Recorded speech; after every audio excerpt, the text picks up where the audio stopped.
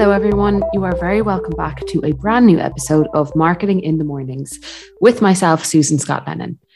I hope you are all doing very, very well. And as usual, we have a new week and, of course, a new topic to discuss.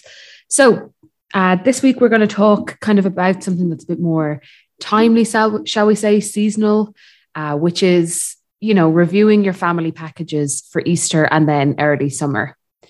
Might seem a bit premature, but it's actually not in terms of people searching for those dates and wanting to kind of plan out their breaks over the coming months. So it is still generally a little slow for Easter, like compared to, say, a regular year. But now that we're past the midterm break, we do envision seeing an increase in pace over kind of, the coming days and weeks. So being that family is the obvious core market to target for Easter, now is the time to kind of be checking, your website's family content. And then especially with summer approaching, which is also kind of a big family time, it's more important than ever.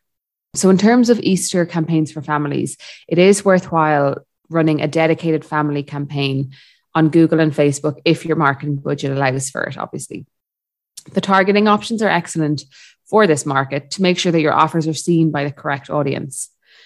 Now, you will need to obviously be more creative than ever with your family packages this year, as competition is expected to be really strong. So you do need to kind of think about, well, how can I stand out? Is it the design of my images? Is it my copy? Is it my landing page? Whatever it is. Well, actually, it's all three need to be strong. Generally, the configuration of family packages, as well as the image used to advertise them with, is often heavily centered on, I don't want to say your standard family unit, but a typical family unit of, mum, dad, and 2 children under the age of 12. So we actually evaluated responses from exit intent surveys across all of our client base. And we actually discovered that this setup can actually discourage potential guests from booking, because a lot of the times they're unable to identify something that works for their family. Like they don't feel represented per se. So with that in mind, probably the biggest thing to take from this podcast and the biggest thing to consider when thinking about, your family packages for Easter and early summer is, how do you make them more appealing to your potential customers? So make your family packages available to single parents with children in non-standard family configurations. So do things like, obviously single parents, you might have 2 adults, 1 child under the age of 12 and 1 child over the age of 12. You might have a really big family. You might have a only child. You need to kind of encompass across all of the different breakdowns. Also do consider, because a lot of the times with clients, we kind of get, well, you know what, I'm not necessarily a family hotel per se, so we don't tend to run family campaigns, but consider packages for families with teenagers, because that's a huge market as well. Yes, you might not have, the kids club, the leisure club, the pool, all those things that would be very appealing to a family with young children. But, you might be in a city location, you might have afternoon tea, you might have a spa, things that might appeal to, a family with older teenagers. So worth looking into that as well and thinking, okay, actually, could I appeal to that market instead of the younger children?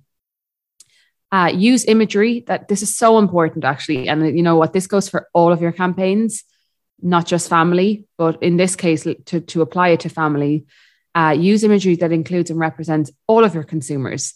So, different races, LGBTQ plus parents, single parents. The more inclusive you are, the more people you're appealing to. So it's so important. And then lastly, include information on how to book for families with more than 2 adults and 2 children. So as I said before, kind of think about those bigger families and how would you accommodate them? Do you have interconnecting rooms that, would accommodate, say, a family of 5 or more, for example? Again, it's so rare to see, a marketing campaign built around appealing to a big family. So I think if you were in a big family and you saw that, you're going to jump at it. So do think about that as well.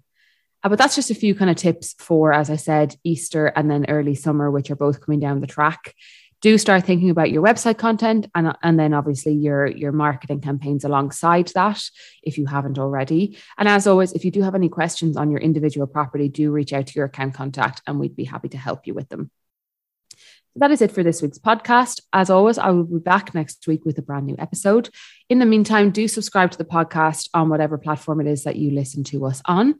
And be sure to follow us on LinkedIn to keep up to date with podcast releases and upcoming webinars, so on and so forth. Until next week, stay safe and I will talk to you all then. Bye for now.